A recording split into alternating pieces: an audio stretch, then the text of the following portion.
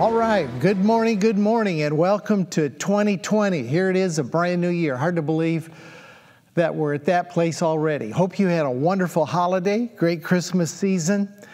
You got through the first all right, and you're ready for a brand new year, 2020.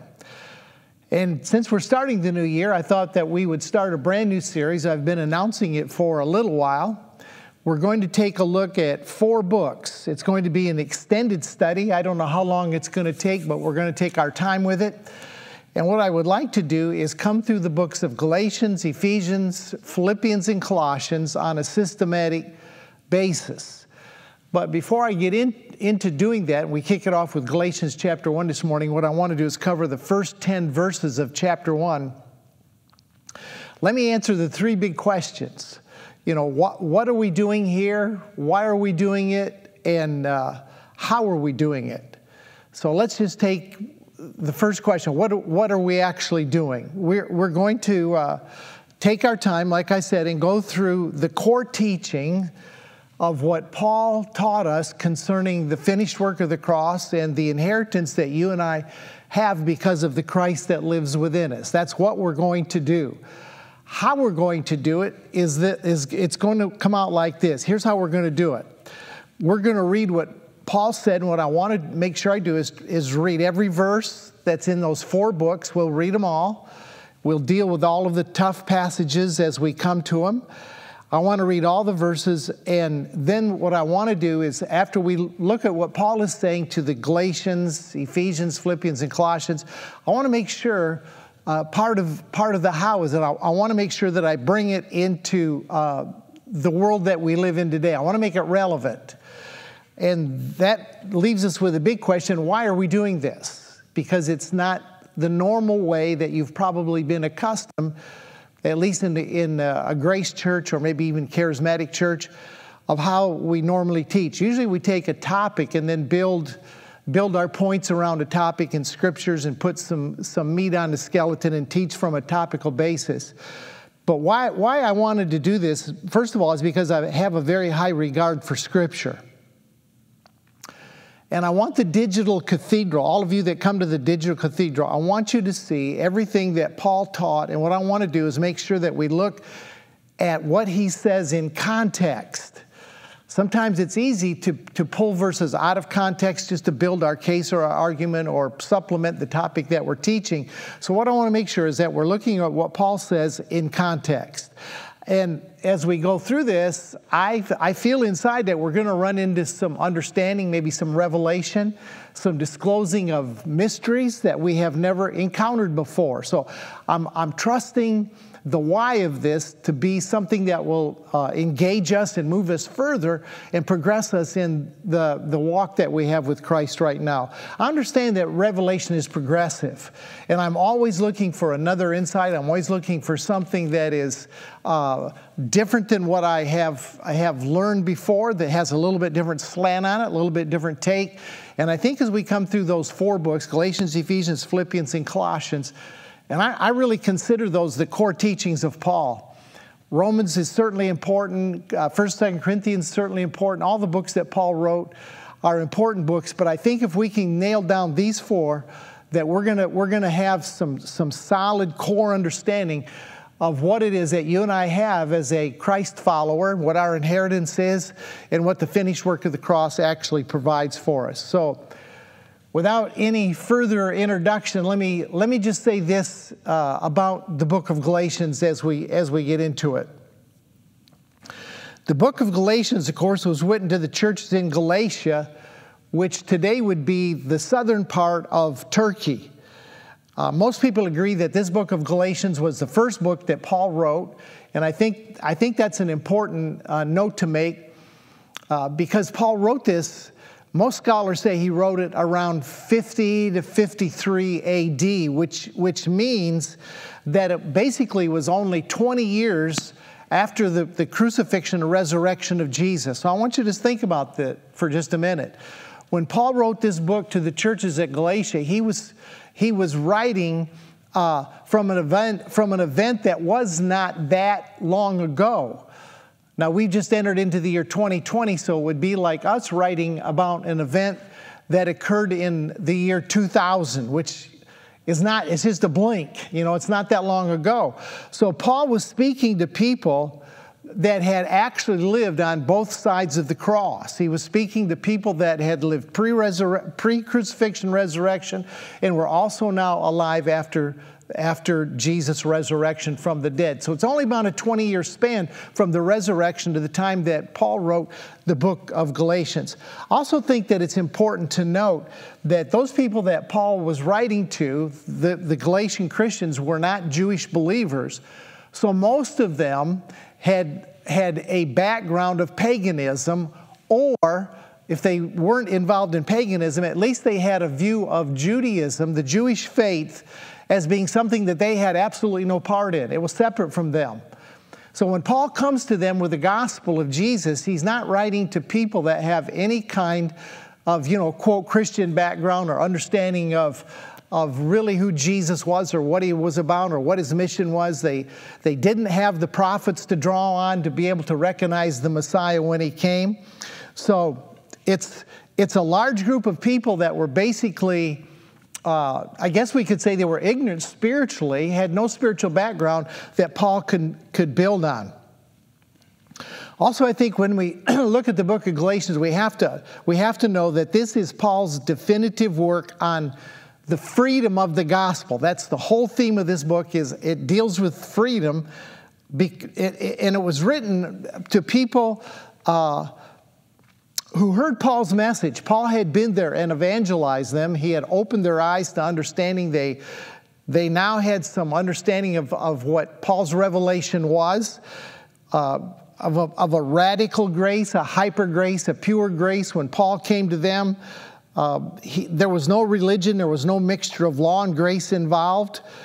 And so Paul left those churches in modern-day southern Turkey, having established them on a foundation of grace. Now, here's what happened to the believers in Galatia. When Paul left, the Jewish believers in Christ moved in. Paul called them Judaizers. Now, they're an interesting group.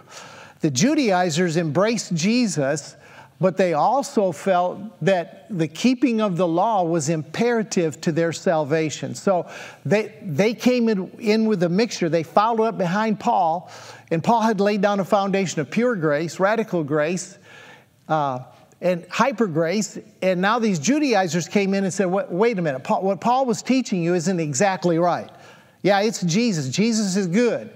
But you must be circumcised. You have to keep the law if you're going to be a right believer of Christ. It was a combination Old Testament, New Testament. So word got back to Paul that these believers now were confused.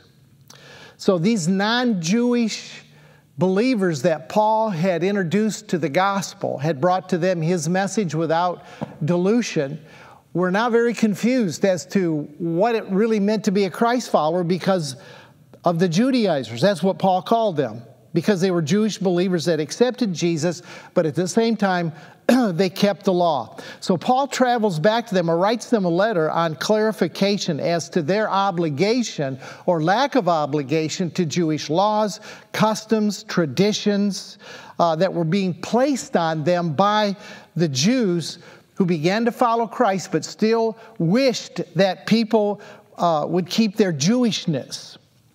So when we read Galatians, we're reading a book that was written to people that had just come to Christ, but had been duped, and we'll get into what Paul called it, but they were now being led in a direction that Paul didn't take them. So Paul writes a letter, and he pulls no punches, and he gives them the gospel. He reminds them of the gospel straight up. No ice, no water, just undiluted gospel. So this is the book that Paul lays out, the freedom that you have in Christ. And this is an awesome book to begin with. I don't know if those people that assembled the Bible, I don't know if the Bible assemblers put Galatians, Ephesians, Philippians, and Colossians in any type of pattern, but I think Galatians is a great book to lead off with because it is about the freedom that we have in Christ. Now, some of you that are here on the Digital Cathedral, you may say, well, I understand grace, I understand the freedom that I have. And I would say to you that every time you go to another level, every time your frequency raises, your vibration increases, and you're walking in a place that you weren't walking in before, there is always some bonds, some connections that you're going to have to sever. So understanding the freedom you have is an ongoing message. It goes deeper and it goes deeper and it goes deeper. But I think it's a great place to begin for us, and it's a great place if you do a Bible study, if you have friends that are just coming into an understanding of this message. The book of Galatians is a wonderful place. It's a strong book. It's a good book to begin with because it is the definitive. It is the work that Paul lays out without any hesitation, the absolute freedom that we have in Christ. What I want to do this morning, on the first morning that we're getting into this, I want to cover the first 10 verses of Galatians chapter 1. So I'm going to break it down verses 1 to 5 and verses 6 to 10. As I said in my introduction this morning, we're going to kind of cover this by subjects or topics that Paul lays out. And generally when Paul writes a letter, he covers a specific area for a few verses and he makes a transition and comes over to another topic. So in verses 1 to 5, we kind of break, and in verses 6 to 10, there's another break with another subject. So I want to look at just the first 10 verses this morning because there's a lot in Galatians chapter 1. So if you have your Bible, and I've had several messages about what Bible I'm going to be using. I'm probably going to be using several Bibles. The Bible we use is not really the important issue. The issue is the message or the spirit of the text that Paul's writing in, okay?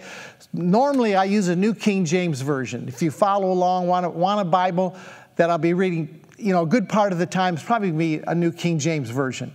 So I'm going to read verses 1 to 5, reading out of the New King James this morning. A couple of people wrote me and said, they're going to buy a Bible. What should they buy for this study? I would just say, get a New King James. There is no Bible that is absolutely perfect and error-free. Every Bible has a translator slant to it. And New King James is probably as good as there is out there. So if you want to get one that makes it a little easier to understand, I think the New Living Translation is good. The NIV is not a bad Bible to get understanding from. And if you want to get a little bit more technical, then I would go to something like a Young's Literal or a Concordant Literal. I use those. Francois' Bible, the Mirror Bible, is good. It's not a complete Bible. It's got most of the New Testament done. He's put into good understanding, especially for those of us with a grace perspective. The Bible's written from a grace perspective. That's good. But we'll kind of read mostly out of the New King James. So let me just read these first 5 verses, and Paul kind of introduces and gets things rolling. And we're going to unwind this book of Galatians over the next several weeks. All right, Galatians chapter 1, verse 1, Paul says this, first 5 verses. He says, Paul, an apostle, not from men or through men, but through Jesus Christ and God the Father, who raised him from the dead, and all the brethren who are with me, grace to you and peace from God the Father and our Lord Jesus Christ. Verse 4, who gave himself for our sins that he might deliver us from this present evil age according to the will of God the Father. To him be glory forever and ever. Amen. So coming back to verse 1, Paul says this. He introduces himself. He says, Paul, an apostle, not from men, nor through man, but through Jesus Christ and God the Father, who raised him from the dead. So Paul just gives a little bit of an introduction as to who he is and what the message is of what Jesus has done. He's not coming, in verse 1, he says, I'm not coming to you. Let me just put it in modern English. He said, I'm not coming to you with an ordination certificate or with a seminary degree. I don't think there's anything wrong with those. I have both. I have an ordination certificate and I have a seminary degree. I don't think there's anything wrong with that, but Paul said, I'm not coming to you from the perspective of a man, which is kind of a blow to the Judaizers that we're coming to them from the perspective of a long-standing Jewish religion based on the understanding and the traditions of men. So right away, Paul diffuses that he's not coming from a tradition of people. That's pretty much the way I am today. I was talking to somebody this last week that also went to seminary, and we were comparing notes on how we absolutely teach nothing or believe hardly anything that we learned in school, right? Everything, we're coming kind of like the Apostle Paul did. We're coming out of revelation or current truth understanding as we see the perspective today. So Paul comes and says, you know, I'm not coming to you with the wisdom of man, not coming to you with the traditions of man. I'm not coming to you with a background of religion or a degree or an ordination. He said, I'm coming to you as a sent one from Jesus. That's what an apostle is. The word apostle means literally one that is sent. So he's establishing his authority. And Paul wasn't bashful about this. He wasn't intimidated. He comes straight up. He's right out front about it. And I love Paul because he's not a people pleaser. He's not there to try to tickle their ears. He's not there to try to pass off a particular denominational structure or doctrinal view. He just comes and he says, this is the way that it is. He's sure of the revelation and the message that he carried. He wasn't arrogant. I don't think Paul was arrogant. Some people have charged Paul with being a little bit uppity, a little bit arrogant. I don't see it that way. I see the fact that Paul was well grounded in this message that he was teaching. He wasn't a prideful person about it, but he spoke from a place of knowing that he knew that he knew that he knew, and that's a good place to be. Let me just take a quick side trip, say something to you about that. Let me say something to you about grace. It takes a little bit of time, and it certainly did Paul, to get a handle on the message. It's not a message that you can microwave. It's more of a crock-potting of the truth. And just letting that truth settle in. We want to be able to come from the same, I know that Paul had, that revelation truth. We want to come from that same dimension that Paul was ministering from, that same confidence. And what I'm trying to say is this: when you get a hold of a new truth, when you first got a hold of grace, I know I made this mistake. But let me say this to you: you don't have to tell all that you know to everybody you know, right? You don't have to tell everything as soon as you catch it. We need to let this message work its way into us. And that's one of the mistakes I made in the early days back in 2003, 15, 16, 17, I guess it's been 17 years ago now. I was so excited about the message that as I began to see the truth of grace and the liberty that we have in Christ, I went over to the church and I thought everybody's going to be excited about this. Everybody's going to really embrace this. I taught them for 30 years in one vein, and all of a sudden one Sunday I come and say, you know what, I think I've been wrong about some things, and this is an exciting discovery I've made. Well, it was too early. I found that I did not have to tell everybody everything that I had just discovered. Sometimes you just got to let it crock-pot a little bit. And as the revelation grows deeper, you know what you're going to find? As your revelation grows deeper, the circle that you can share with is going to become smaller. Didn't Jesus demonstrate that? Jesus told the 70 things that he did not tell the multitude. Jesus told the 12 things he did not tell the 70. And he took the 3 and explained to them things he didn't even explain to the 12. And even within the 3, there was one, John, that he seemed to be drawn to, and John was drawn to him, that he had even a little bit more personal, intimate relationship with than the 3, the 12, the 70, or the multitude. So you find that as your understanding gets deeper, as it grows, probably the circle that you can share it with is going to get smaller.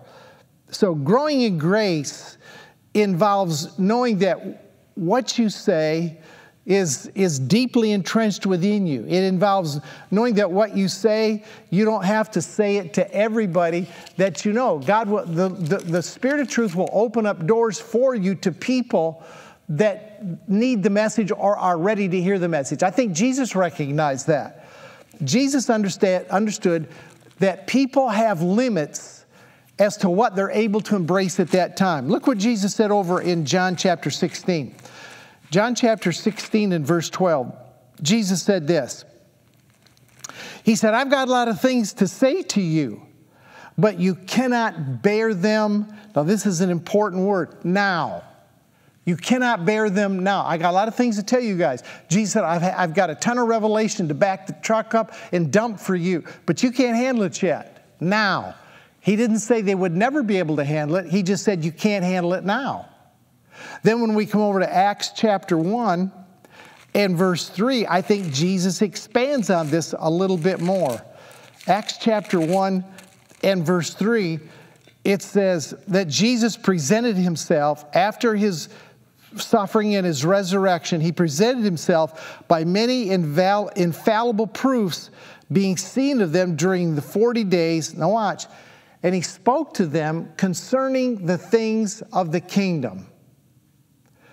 Now, between John chapter 16, verse 12, when Jesus said, I got a lot of things to tell you, but you can't bear it now. You can't handle it. You're not ready for it. I haven't prepared you. The foundation isn't there. By the time we get to Acts chapter 1 and verse 3, Jesus spends 40 days. What a seminar. Man, I would have liked to have gone to that conference, wouldn't you? Jesus said in Acts chapter 1, verse 3, I've got a lot of, he said in Acts chapter 1 and verse 3, he said, I'm going to explain to you a lot of secrets and mysteries of the kingdom. And he did this. This is amazing to me when I think about 40 days. That's a month and a half or a month and a week. Actually, it's closer to a month and a half, I guess, that he just spent unveiling for them and unwinding the secrets of the kingdom. So the point is this. In Acts 1:3, they were equipped to handle what they couldn't handle in John chapter 16 and verse 12. And that's the way that you and I are also in. You know, some of you in the Digital Cathedral, I know you have home groups, and there are a lot of pastors that watch this during the week. You know, they're probably still in the closet to their church, but they're watching. And just let me say, you don't have to tell everybody everything that you know. It's okay to hold some of it and let it crackpot until that word becomes you. Until that word becomes you, and you can talk about it easily, and it just flows from you to the people that God has selected for you to minister to. All right? So let's come back to Galatians, and let's pick it up just a little bit farther. Let's start now. Let's go down. Let me read verses 3 to 5. Verses 3 to 5. So Paul makes his introduction. Then in verse 3, he says, grace to you and peace from the Father of our Lord Jesus Christ, who gave himself for our sins. And Paul just speaks, now he's going to start laying out a little bit of theology, a little bit of beliefs, that guys, it was Jesus that gave himself for our sins, that he might deliver us from this present evil age according to the will of God the Father. To him be glory forever and ever. So he lays out in verses 3, 4, and 5, he lays out the objective truth of what Jesus fully accomplished himself, which was, he says in verse 4, he gave himself for our sins. He gave himself voluntarily for our sins. And the result of that is that he has delivered us from the evils of this present age or this present world. So that's Paul saying, look, guys, that's the objective truth. That's the fact. That's the fact. He gave himself for our sins. Now, let's stop right there for just a minute, because I think maybe Paul was driving at something that you and I have passed over when we've read that. We know that the word for sin is the Greek word harmatia. And it means simply, it means to miss the mark. To miss the mark, the sin. A sin is to miss the mark.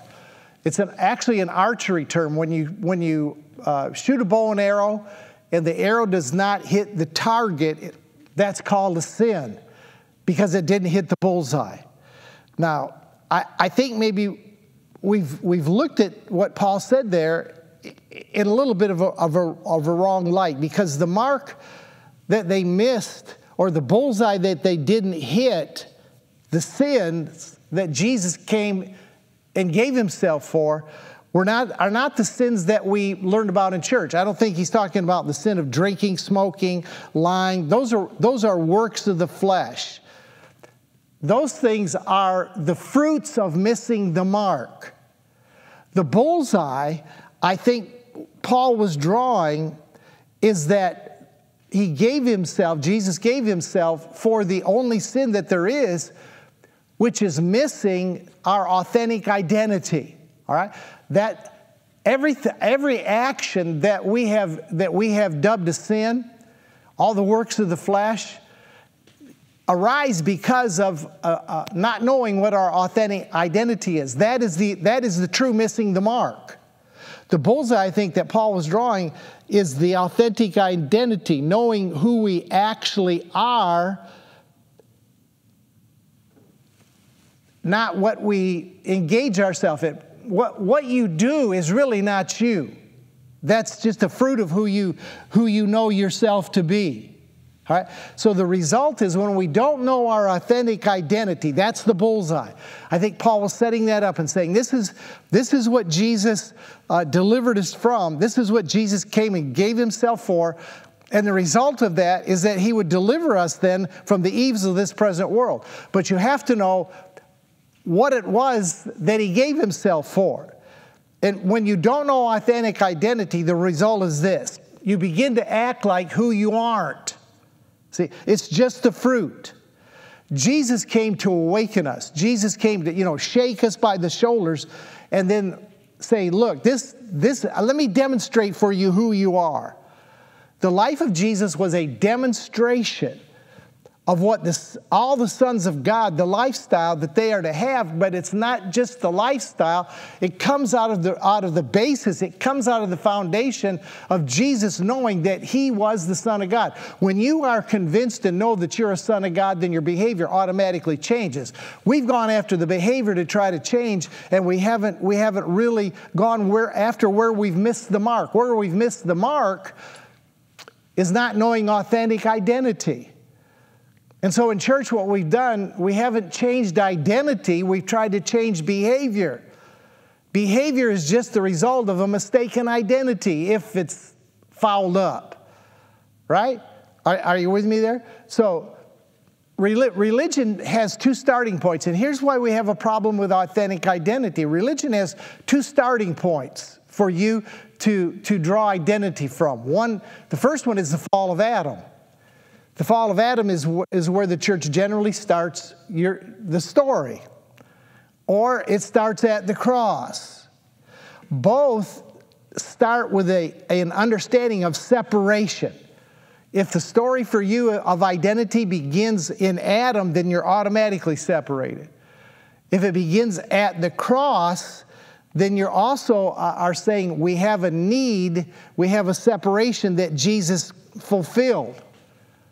Colossians chapter 1 verse 21 says that we were alienated and separated in our minds by wicked works. Not knowing authentic identity led to the works, and the works created in our mind a separation from God. Are you following me there? All right? Now we've gone after the works in our mind that separated us from God because of our identity being either at the cross or in Adam. But Paul always takes us back before the cross. He takes us back before Adam to lay down the foundation of our identity. Religion is always trying to improve or remake something. Religion always teaches us that we are inherently flawed, that we're somehow not complete, that we're messed up. So Paul takes us back before the cross, before Adam, to discover what our authentic identity is. So he says in Ephesians chapter 1, and some of these we'll get to in the weeks that are ahead. But in Ephesians chapter 1 and verse 4, it says that he chose us in Christ before the foundation of the world. And in choosing you in Christ before the foundation of the world, he sets your identity. And in his eyes, he says that you would be without blame before him in love. So what Paul does with the Galatian Christians, I think what he's saying is, guys, you missed the mark. But the mark that you missed is not the actions. See, the Judaizers came in and wanted to emphasize the actions to get themselves squared away. Paul says that's not how you get squared away. You get squared away with an understanding of authentic identity. Jesus came and gave himself for our sins. He gave himself to get us back to authentic identity and revelation of it. All right? So he's there readjusting their thinking. He's helping to renew their minds. He's trying to open their eyes. Now remember, these people had been messed with. The Judaizers had come in and done evidently an outstanding job at convincing them that they needed to keep the law with Jesus in order to be saved. That last part of Galatians chapter 1 and verse 4. Let me read the last part of that verse. Galatians chapter 1, verse 4. The last part of that verse says, so that he might deliver us from the present evil age. That he might deliver us from the present evil age. That sounds an awful lot like what Paul said in Colossians chapter 1 and verse 13. Colossians 1 and verse 13, it says that he has delivered us from the power of darkness. And he's translated us into the kingdom of God's dear Son. So what is Paul doing here? These first 4 or 5 verses, Paul's establishing right at the beginning that the Galatians, through Christ, had been placed into another kingdom apart from circumcision or works. And the kingdom that they had been placed in, because of verse 4, the giving of Christ for our sins and his deliverance of us from the present world, Paul's telling them, guys, you have now been placed into the kingdom. He did the placing. Can you see that? In verse 4, he's lining all of this up to Jesus. Jesus gave himself for our sins. Jesus delivered us from the evils of this present age, according to the will of God the Father. Paul is saying, guys, Jesus did this work for you. It's not what the Judaizers were explaining to you, that it's your effort, your behavior, your works, your law keeping plus Jesus. This is the objective truth. And he hits it fast, man. He hits it in verse 4. Hardly gets moving. All right, now, let me read verse 3 to 5 again. Well, I think you might maybe got that down, all right? So let's go on to verse 6. We've got to move along this morning. Let's come down to verse 6. Let me read verse 6 to 10. So Paul's laid the foundation, said, this is who I am. I'm sent here by God. I'm telling you the truth. This is the truth. Jesus gave himself for our sins, delivered us from the evils of this world. So now Paul's built that, all right? Now he's going to, in verse 6 to 10, he's going to begin to tighten the grip a little bit. He's going to get a little bit stronger. Verse 6, he says, I marvel that you are turning away so soon from him who called you in the grace of Christ to a different gospel. In verse 7, he says, which is really not another gospel, but there are some that trouble you and want to pervert the gospel of Christ. Verse 8, but even if we or an angel from heaven preach any other gospel to you than what we have preached, let him be accursed. Verse 9, as we have said before, so now I say again, if anyone preaches any other gospel to you than what you have received, let him be accursed. For I do not persuade men, for do I now persuade men or God? Or do I speak to please men? For if I'm still pleasing men, I would not be a bondservant of Christ. Man, there's a whole lot that he's saying in there. He lets them know right up front that it's his mission to show them that this is a God thing called grace. It's not a works, it is a God thing called grace. And it's not their efforts or behavior that created it. And he's saying, guys, these Judaizers have been deceiving you. They've been adding something to it. Now, I think we all need to hear that as well.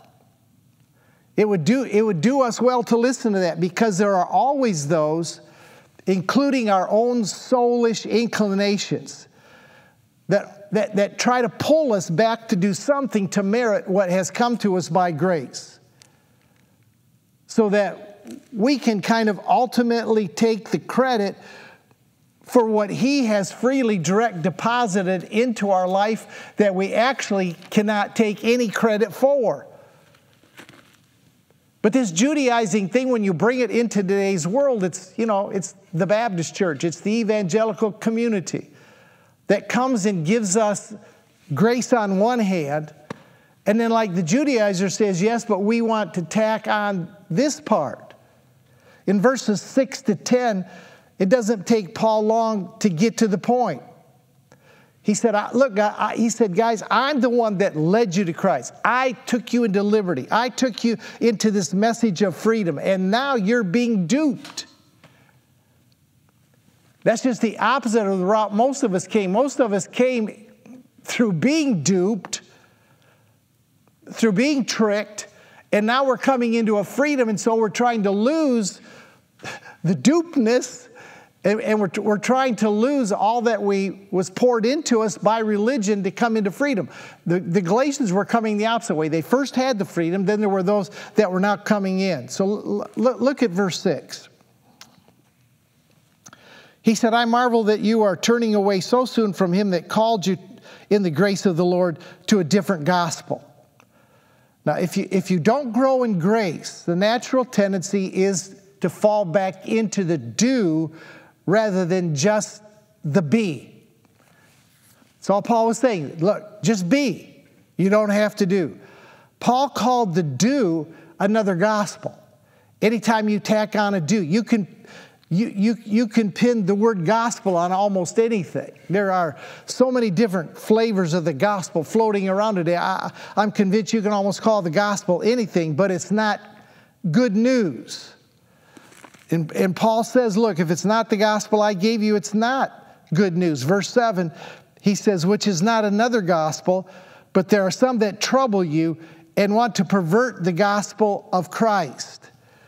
Now that perversion is really, if you were to look what the word perversion means, it actually means distortion.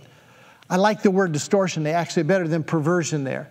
Paul's saying there are some that distort the gospel. When something is distorted, you don't see it clearly. You don't get the right view of something that is distorted. The Spirit of truth is to lead us out of distorted perceptions. That's what he's doing right now here at the Digital Cathedral. When we teach each week and we get into the Word, and I'm hoping, maybe as we walk through some of this, that even some of the distorted perceptions that we still have a carryover that haven't been flushed out of us, especially as we come to new levels and new heights and new frequencies and vibration increases, we're going to see, oh man, I still got this little tweak over here, this little distortion. I haven't been seeing it right. I haven't really nailed the authentic identity. It gets clearer, it gets sharper. The distortion lessens. Then he goes on in verse 8. He said, but even if we or an angel from heaven preach any other gospel to you than what we have preached. I love this guy's boldness. He's saying, look, I have given you the authentic gospel, and if anybody, even an angel, comes and preaches to you something I didn't preach to you, let him be accursed. That's bold. This is the key. Knowing that Paul's revelation was given to him directly by Jesus to the Gentiles. And he says much the same thing in verses 9 and 10. Verse 9 and 10, verse 9 he says, and as we have said before, so now I say again, if anyone preaches any other gospel to you than what you have received, let him be accursed. Verse 10, for do I now persuade men or God? Am I here to persuade men to be favored of men? I don't think so, Paul says. I've paid too big a price for this message. He said, for if I pleased men, I would not be a bondservant to Christ. So these first 10 verses, the takeaway from the first 10 verses for us this morning at the Digital Cathedral, it's to know that we don't move off of Paul's message. Paul's message to the Gentiles is the message of grace. Now here's the big question, $64,000 question. Now I'm going to bring this into today's world. The question is this: have we kept the message of the post-resurrection grace message of Paul, who was the evangel to the Gentiles? Have we kept that message, or have we, like the Galatians, have we moved off of it and had some additives to the basic message? That's the $64,000 question. So let me give you one question that will solve the mystery for you. And every time you hear a message, every time you hear a teaching, when you hear me teach, I don't care who it is, Joseph Prince, whoever your guy is, Andrew Womack, doesn't matter, whoever you listen to, you need to ask this one question: does this gospel cause me to fix my eyes exclusively on Jesus? Does this message cause me to fix my eyes exclusively on Jesus? Hebrews chapter 12, verse 2 tells us to look to Jesus, who is the author and the finisher of our faith. If he's the author and the finisher, then he's also everything in between, right? So you ask yourself, what I'm hearing, does it focus on Jesus plus nothing? Right? Now the distortion, the perversion comes through this. It'll come when doctrines are emphasized, methodology is emphasized, formulas are emphasized, laws and rules are emphasized. When a denomination is exalted, this is what our church believes, this is what our denomination, I don't care what your church or denomination believes. There also can be a tremendous distortion that we've come through with platform stars. We want to be like the guy, you know, the headliner at the conference. So all these filters and, you know, his personal ideas and the message he's we aren't to focus. And I thank God for teachers and preachers and prophets and the whole fivefold ministry. I thank God for the whole thing. But that's not where we put our eyes. Does the message I'm listening to, does it emphasize what I am doing or not doing? Or is the message, emphasis on the message of what he has done? Now here's a good Christ focus right here. Philippians chapter 3. Philippians chapter 3 and verse 14 says this. He said, I press toward the goal for the prize of the upward call of God that is in Christ Jesus. There's one prize, and it's in Christ. It's not in denominations, it's not in church, it's not in platform stars, it's not in methodologies or formulas, it's in Christ. Does this message make me self-conscious or Christ-conscious? That's the question you have to answer. Paul in Galatians chapter 1, those first 10 verses was saying that you have shifted your focus. These Judaizers have caused you to shift your focus from what Jesus has done, and now you're focusing on what you have to do to try to make yourself acceptable. Paul said that is a distorted gospel. It is a shift off of Jesus. Now you're shifting to what you must do. And that same shift goes on today in churches and religion and Christianity all over the world. All of a sudden, all we see is us. We see our perceived failures now. I haven't kept all the law. I haven't dotted every I, crossed every T that the Judaizers said that I have to. I'm not fulfilling all of the demands and the stipulations and the obligations. And you know what that creates? That creates guilt and a sense of failure. And guys, that is not the gospel. The gospel does not create that. You can't sin bad behavior out of grace. You can't sing your way out of the message that Paul taught. Paul said in Galatians 5:4, he said that where sin abounds, grace super exceeds. Grace goes beyond it. So everything in the kingdom comes by the riches of his grace. What you do or what you don't do has no bearing on the goodness that he has taken and direct deposited into your life. In fact, Paul said, and we'll get to it later, he said that you frustrate the grace of God when you try to pay for it. You frustrate the grace of God when you try to merit it by keeping the works of the law. So here's the test of the gospel. Here's the test. Paul's message, the gospel, leads you to trust in the all-sufficiency of Christ. A perverted gospel promotes you and your effort. Anything that moves you off of his sufficiency, his ability to have done it all and paid the total price and just given it to you as a gift, is a perverted gospel. Number two, Paul's gospel makes you increasingly dependent on Christ. A perverted gospel inflates your ego and your belief in your ability to make yourself acceptable and self-righteous through your willpower, through your discipline, through your choices. I think it was John around the 3rd chapter that said, I must decrease and he must increase. That decreasing, increasing has got to continue until there's nothing left of you and all there is him. A perverted gospel works just the opposite. A perverted gospel uses steps and formulas and to build self-dependency so that you're the one increasing. You're the one that becomes more entrenched in your ability to do the right thing. And the other test of a true gospel that Paul taught is this. It increasingly draws you to the Christ. When you hear the authentic gospel, it draws you to the Christ. A perverted gospel draws you to the good, but not to God.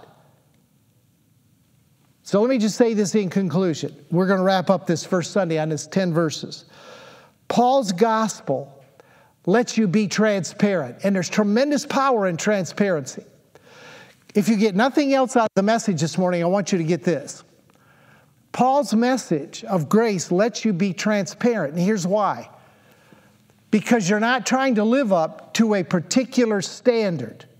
You're not trying to reach a plateau in your own strength. Do you know what that causes? That causes hypocrisy. It causes you to try to appear to be something that you're not. When you can't admit, when you can't come to a place that you can be transparent any longer, that you're trying to impress by your actions, your behavior, by the way you live your life in front of other people, that causes you to be a hypocrite because you can't keep it up and you can't keep the standard. Paul's message of grace allows us to come and be transparent. That's the freedom, man, that releases you to grow. That transparency releases you to grow. Radical transformation comes through his done. It never comes through your do. The proof of the authentic gospel is in the putting of people's lives. Paul's message changes lives. Religion gives appearances. So God is transforming you big time as grace works. So Paul said this. Paul said, I'm concerned because you're moving out from under what I gave you. You're moving away from this pure gospel. And so he says, look, I just want you to respond back to the simplicity. I want you to come back to grace. I want you to come back to that divine influence that produces effortless change as you rest in him. I want you to learn to respond just how he speaks to you, Paul says, knowing that he has delivered you, that he has saved you, that he has caused you not to miss the mark anymore. You've got the stamp of authentic identity. So these first 10 verses are imperative, and Paul lays it down well, all right? So next Sunday morning, you might want to study. Next week, we're going to take verses 11 to 24 as we continue our study through the book of Galatians. God bless you. I'll see you Wednesday night. We'll talk about it a little bit more. Catch you next Sunday morning on the Digital Cathedral. Have a wonderful, liberated, free week in Jesus' name. Goodbye. We thank you for being with us today on the Digital Cathedral. We trust that today's teaching helped you in your journey to the abundant life Jesus has freely given to all. If you would like to help support us in spreading the gospel of grace, you can do so by going to donkeathley.com to make your donation. We thank you for your prayers and continued monthly support, and look forward to seeing you again next week at the Digital Cathedral.